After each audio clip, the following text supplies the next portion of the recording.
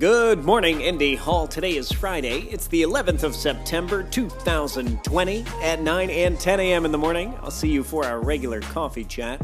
And, here's something new. 4 p.m. this afternoon, little weekly planning session with Anea. Bullet journals, note cards, apps, however you plan out your week. Let's do it together. And at 5 p.m. to round out the week, join us for a happy hour.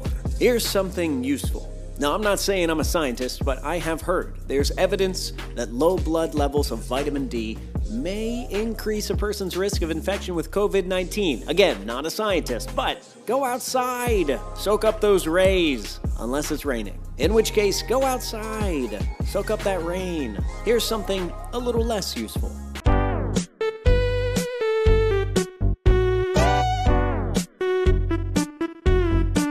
Take care of yourself, take care of each other, and have a terrific weekend. I'll see you online.